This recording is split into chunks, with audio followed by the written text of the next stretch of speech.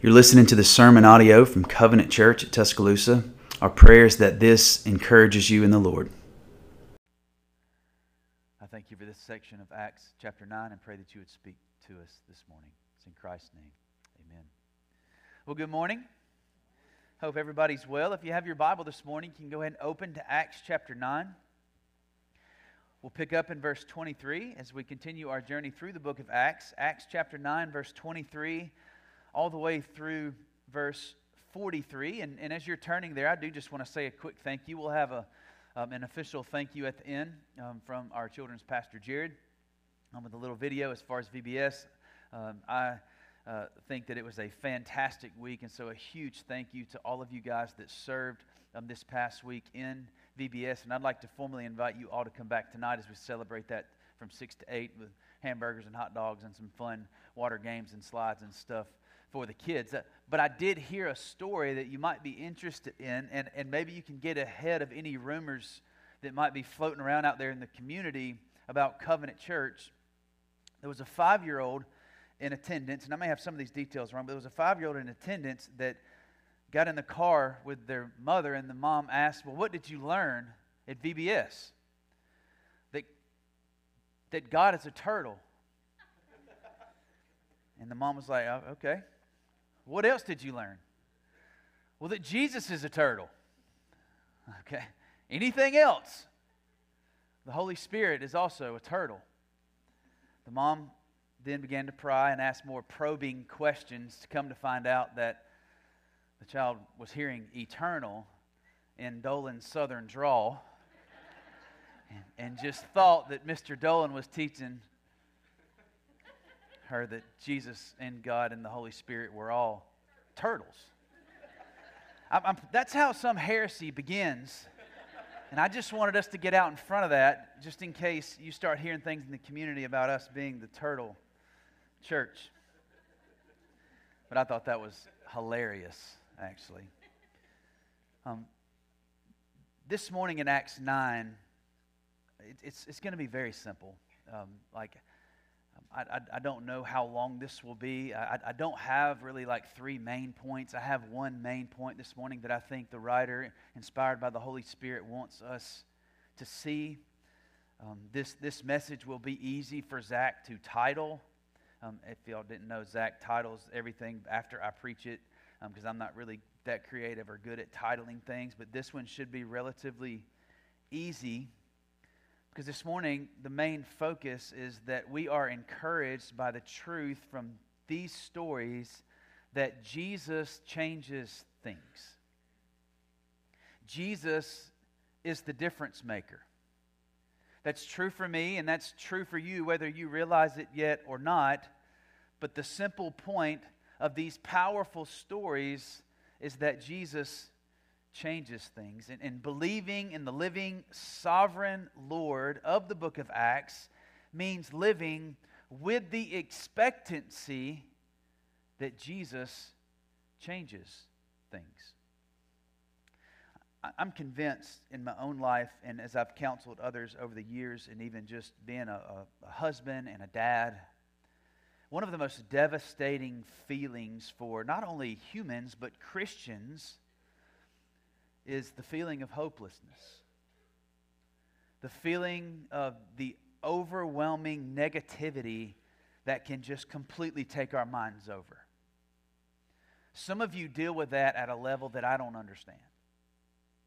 Some of you see negativity and face negativity and you seem to somehow muster up whatever it is inside of you to sort of fight that negativity with all of the positive that you can come up with, even if it's make-believe.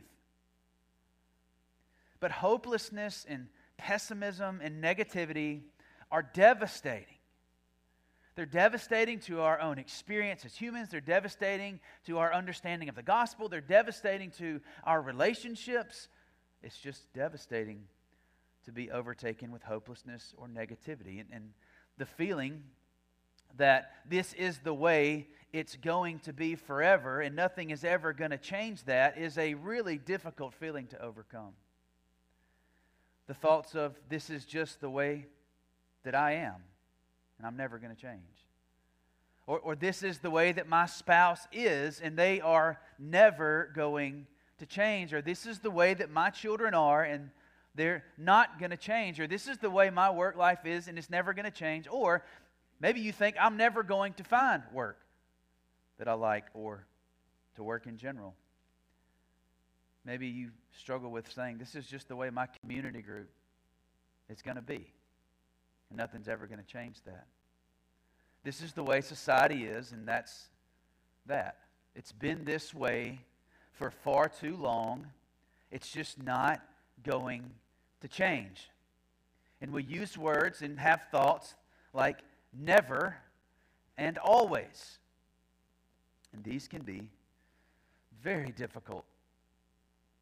Very, very difficult to live with these kind of thoughts. So imagine yourself in the early church, and most of you have been with us through our journey in Acts. Imagine yourself being a part of this young church that has experienced a new thing from the Lord. Like, they are the new thing from the Lord. They now have the Holy Spirit living in them, and they are the first church. They are the first Christians. They're seeing signs and wonders. There are certainly a lot of positive things going on around them, but all of the power movers and the shakers of the day, all the people that they've looked to over the years for hope and trust and leading and guidance, hate them.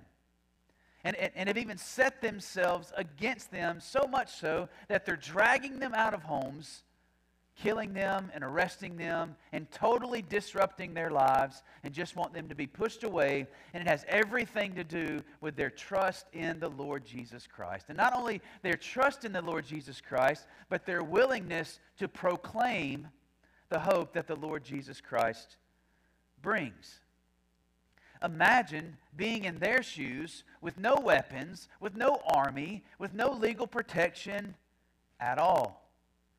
And it seems like, and I think it would be a fair assessment, that everybody else is hostile towards us. Would you not be tempted to be pessimistic? Again, I know some of us personality, like some of you are like, well, I'm pessimistic about way less than that, which is true of most of us in our pessimism. We're not being chased down and killed and assaulted and arrested because we love and proclaim Christ. And so there would be a temptation to be pessimistic. There would be a temptation to feel hopeless. And I think that, not making it right, but I think it's the way we tend to be. But I don't think it's the way we have to be. In fact, I think the Bible is emphatic, and what I think these stories are listed here to help us understand and see is that these Christians, even though there was real pain, there was real hurt, there was real persecution, real suffering, they weren't hopeless. They weren't hopeless.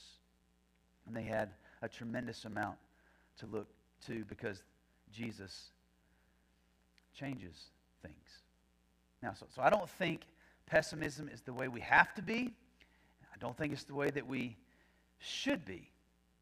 And primarily, and this is the simple point, if you don't hear anything else, this is why I want to fight as a man and as a Christian man to believe this way, and I want you to join me in that fight, is because I believe that we still have a living, sovereign Lord, Jesus, who changes things.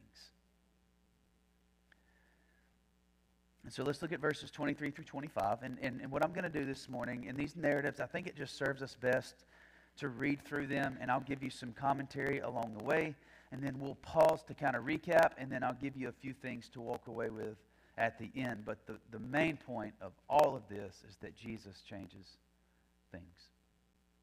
Verse 23 of Acts 9. It says, when many days had passed, the Jews plotted to kill him. Him is Saul here, okay? So this is still about Saul, but their plot became known to Saul, and they were watching the gates day and night in order to kill him. But his disciples, so there have been many days that have passed, obviously, as it just said, and Saul has gained some disciples at this point, but his disciples took him by night and let him down through an opening in the wall, lowering him in a basket. And so how does our understanding of this text in our title, Jesus Changes Things, apply to these first few verses? Well, Luke drives home this point, I think, by letting us know quickly that the persecutor, Saul, remember, he was the one ravaging the church, is now what? The persecuted. Well, if you pause, and anybody that wants to give an honest assessment of this story would go, well, why? Jesus. Like that's the reason. How did Saul go from persecutor, hater of Christians, in just a matter of a moment, turn to, and now days have passed, the persecuted? Well, the answer is because Jesus changes things. And in verse 23, Luke tells us that the Jews in Damascus had plotted to kill him. So Paul is, I'm trying to call him Saul, okay? So just know, when I say Paul, I mean Saul at this point. Saul has made his way to Damascus as a converted Christian. And so he made his way to the place that he was going to kill Christians. And now these Jews that are in Damascus that are fully aware of who Saul is and expected him to come with power and the legal papers so that they could kill these Christians and arrest them and take them back to Jerusalem to be tried and sentenced and probably put to death, they're going, what happened? And so now Saul, is the one that's being hunted instead of being the hunter. And so his disciples help him escape through the wall. Now, again, if you just read this with no context, then you're not really blown away by how much Jesus actually changes things. But we know the context, and so we should be blown away by the fact that Jesus changes things. Because of Christ, Paul is viewed differently from his peers in the world around him. And that's normal. Now, not to this level, hopefully, but that is, in fact, normal. Let's move on. Verse 26. Verse 26 has Saul in Jerusalem. And when he had come to Jerusalem, he attempted to join the disciples, and they were all afraid of him, for they did not believe that he was a disciple. I do not fault the disciples at all. At all. And so we're going to make a big deal about Barnabas in just a second, but I don't necessarily think that Luke intends for us to contrast Barnabas and the disciples in the way that we contrasted back in chapter 4 and chapter 5, Barnabas and Ananias and Sapphira. Okay, there was a clear contrast there with Barnabas' generosity in that he sold everything, and then Ananias and Sapphira that really wanted to look generous more than they wanted to be generous, and the Lord took care of that deal. No need to rehash that. But here Barnabas is going to show some exemplary action, but I don't blame the disciples. I mean, there was no, like they weren't able to check his tweets or his Facebook status or to kind of read the newspaper and see what's going on with this guy Saul. As far as they know, this could be a trick. And I think that would be an honest assessment, and one we would all understand and think would be justifiable. And so verse 6 says, and they were all afraid, for they did not believe that he was a disciple. Verse 27. And this is beautiful. But Barnabas took him and brought him to the apostles and declared to them how on the road he had seen the Lord who spoke to him, and how at Damascus he preached boldly in the name of Jesus. Saul, later to be Paul, always loves Barnabas. And I don't know if this is why, but as we see Barnabas through this story, he's going to be one of those guys that is just so incredibly consistent. He's so encouraging. He's so generous. He's so steady. And here he shows this by standing up for Paul. This is Saul's first advocate. He's standing in the gap for Saul. Because at this point, Barnabas reads the room, if you will, and he knows these guys are not going to let him in, and they're going to miss what God has done. Because at this point, the disciples don't even know and understand just how much Jesus changes things. But Barnabas had seen it firsthand. So 28 goes on. It says, so he went in and out among them at Jerusalem, preaching boldly in the name of the Lord. And he spoke and disputed against the Hellenists, but they were seeking to kill him. And when the brothers learned this, they brought him down to Caesarea and sent him off to Tarsus. And so in verses 26 through 30, we've seen that, and I think you agree with me, that you can't really blame the disciples, that Saul at this point is a social leper. The disciples don't really know what to do with him. His former peers and colleagues, they definitely don't know exactly what to do with him. What they want to do is they want to kill him now, and they want to get Saul off the scene because they know something has drastically changed Saul, and that something is a someone, and it's Jesus Christ. And so, in verse 31, this to me is just such a little gold nugget here for us. So the church throughout all Judea and Galilee and Samaria had peace. Were you anticipating that? If you've read it, you've read it. But I mean, seriously, like when you read this for the first time, like in the way that this has gone, it sort of catches us off guard to read that they had peace, that is the church, and was being built up and walking in the fear of the Lord and the comfort of the Holy Spirit. It multiplied. Sometimes God leads us beside still waters. Sometimes He leads us to these green, tranquil pastures and lets us rest and eat and drink and enjoy and have peace. And this is one of those moments for the church. But again, as I'm studying this, and I'm like, man, like trying to figure out, because this is sort of a shotgun approach from Luke. Like he's got 3 stories back to back to back here that are, you're like, how do these fit together? And my biggest takeaway from them all, and this was a turning point for me in this particular section, is when I read verse 31, I'm like, what changed? Why did they have this peace? Why did they have this tranquility? Why did the Jews chill out for a little while on him? And the only logical response is Jesus. But did you notice 2 words that typically don't go together in verse 31? And walking in the fear, that's one of the words, of the Lord, and in the comfort of the Holy Spirit. Typically you don't see fear and comfort together. This fear is, as many of you know, is a reverential fear. It's an awe. It's an understanding of the power and the vastness and the majesty and the might and the righteousness and the holiness of the God that they serve. And it's an acknowledgement of that, and it's more of a disposition towards that of reverential fear, which always leads to worship.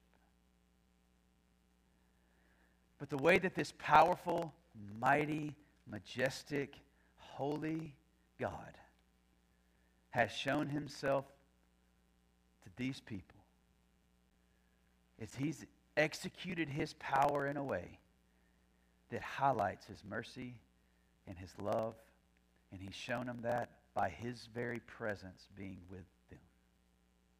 So the only way that anybody can ever have fear and comfort at the same time, and they're not butting heads and they're not going against each other, but they're working together, friends, is in the gospel.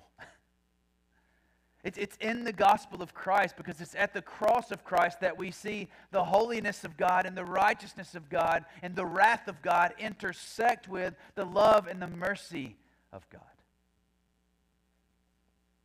And so they have fear of the Lord, comfort from the Lord and the Holy Spirit. And then we should expect what it says there at the end. And it multiplied. And all of this is because of Jesus. There's no one else in this story that could get credit for anything that's happened. It's all Christ. Verse 32 through 25, and then through 35, verse 32 through 35, and verse 36 through 43 are 2 stories that could have easily been left out. It flows really nicely from verse 31 of chapter 9 to verse 1 of chapter 10. But I think what Luke's doing here is he's letting us know that there's more going on in the life of the church than what's going on around Saul at this point. And he wants us to know that there's still this ministry that Peter has that's going around. And so if you look with me in verse 32, It says, now as Peter went here and there among all, he came down also to the saints who lived in Lydda. Verse 33, there he found a man named Aeneas, bedridden for 8 years, who was paralyzed. And Peter said to him, Aeneas,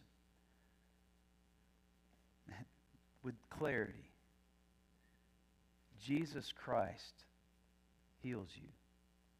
Rise and make your bed. And immediately he rose.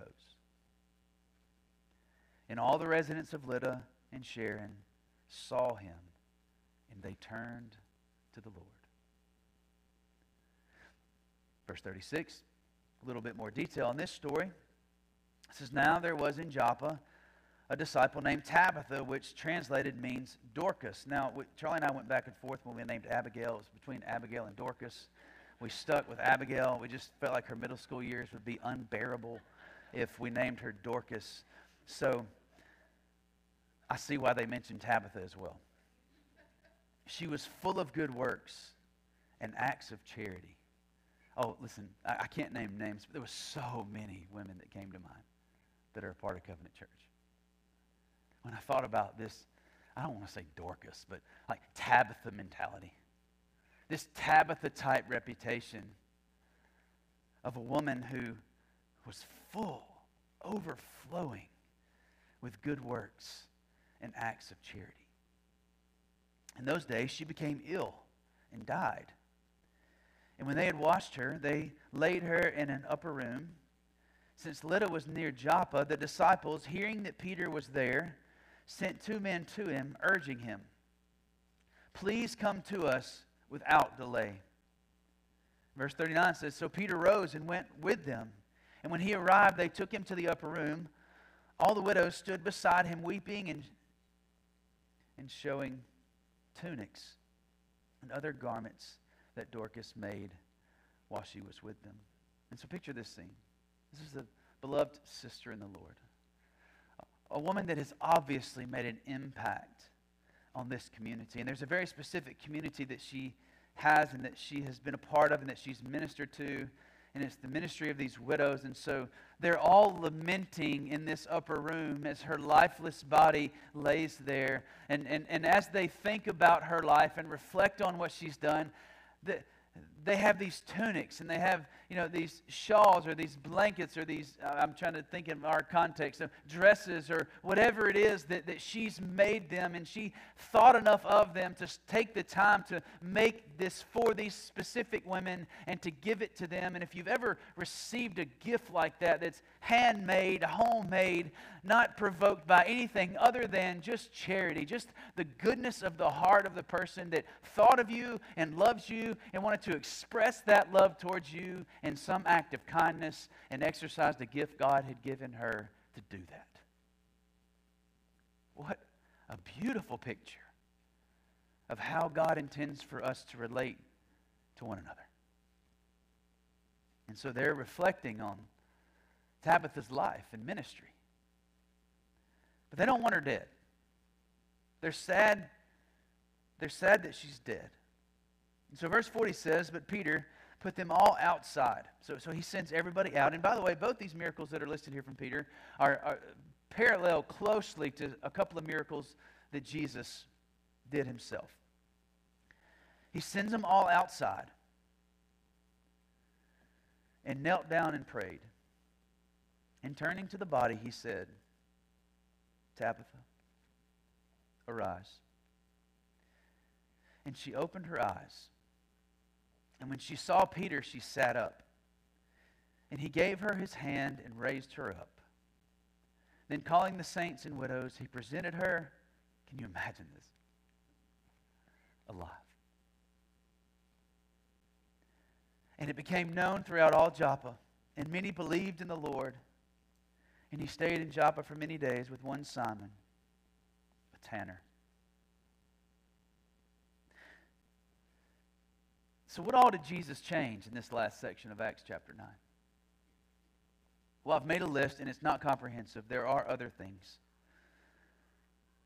But the first thing we have to mention as far as reflecting on these 3 stories and what did Jesus change, the very first name we have to call is the name of Saul. Saul went from an enemy to a friend. He went from a killer to a brother. He went from a hater of Jesus Christ to a bold proclaimer of Jesus Christ. Now, I know we talked about this last week, but I don't know that we can emphasize this enough. I don't know that there's a way to overreact about what Christ did in Paul. I don't think we can make too big of a deal about what Jesus did to change this man. But it's evident that it was Jesus that changed him. The second are the disciples. The disciples began with a fear of Saul, and then they're led to trust Saul. And as we're going to see this story continue through the book of Acts, basically the driver of this thing from here on out, of course, is Christ, but using the vessel of who? Paul. So Jesus works through Barnabas to unite them. Also, when you think of the disciples, who would have ever thought that the church would get to any point of tranquility? Even if it was a season. Who would have thought that growth and peace and being built up would happen in the midst of such hatred, especially if you consider the people that hated them and that were after them at this time? Jesus changes things. Third, Aeneas, sick and bedridden for 8 years. I know most of us in here are older, but I think we can all agree that 8 years is a long time to be in a bed. Whatever was going on with Aeneas, it had him in the bed for 8 years. And you want to talk about pessimism, you want to talk about negativity. And those of you that currently struggle with, or have struggled with, or will struggle with one day, some sort of chronic pain or illness, there isn't anything else that can take over our minds more than physical pain, chronic pain. It's depressing. It leaves us in despair. It makes us feel what? Hopeless. 8 years is a long time. And Peter goes to Aeneas' bed, and he doesn't say, hey, buddy, just listen to me, and I'm going to heal you. So you go, what changed in Aeneas' life? How did Aeneas go from bedridden to, did you catch making his bed? Look, I rarely even make my own bed. I'm sorry to confess that. And those of you that have kids in here, I apologize. Kids, listen to your parents and make your bed. But I kind of understand your argument. You're going to get right back in it in 10 to 12 hours. Okay? Like, I understand that. But listen, Aeneas, the sick bed days were over. Make it up. Make your bed, because Jesus Christ has changed things. Then you got Dorcas. We wish he'd have changed her name, but he gave her better. Dorcas was dead. She was sweet, but she was dead. She was a servant, but she was dead. She had a lot of friends, but she was dead. She was going to be missed because she was dead. Until the sovereign power of Jesus explodes in a manifestation of his ability in giving her life. The life giver made the difference and gave life where there was no life. And Peter did all he could do. He knelt down. He knelt down and he prayed to the one that could do what he couldn't do.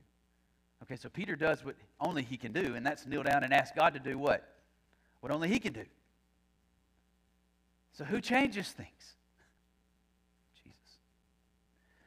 Jesus. And most importantly, and listen, these signs and wonders, I've dealt with this, and we're going to deal with this a couple times. We are a church that believes that the gifts of the Spirit do continue. But these signs and wonders are very, very specific to the early ministry and life of the church. And it would be wrong for us to seek out these type miracles and that be our primary focus and our primary drive. You with me? Because the greatest miracle that we see, the greatest thing that Jesus changes that isn't temporary, because Dorcas, she's going to die again. Lazarus was raised out of the tomb in John 11, but you know what happened later? He died again. And Aeneas was not the only bedridden sick person in the community. And so the gospel's not about physical, temporal prosperity and tranquility. But when God sees fit to bust in, when we ask Him and show us His power, all of those they're not little, but all of those miracles are pointing to a greater healing, a greater rest, a greater power, and a greater life that comes through this last thing that Jesus changes. And the biggest miracle that's still today and in the first century is that sinners are made saints. That's the greatest miracle of the gospel. Because we can be really healthy and go straight to hell. We can have good legs that work good and go straight to hell. And so the focus and the ministry of the church is always the gospel of Jesus Christ primarily, but we pray and we seek and we ask God to do in different situations. I don't know every context, but surely some of you have a context that you're going, I just don't think it's ever going to change. I think it's right and necessary for us to ask God to change it, with the overarching hope to know that one day we will wake up and it'll be Jesus face to face and everything will be changed.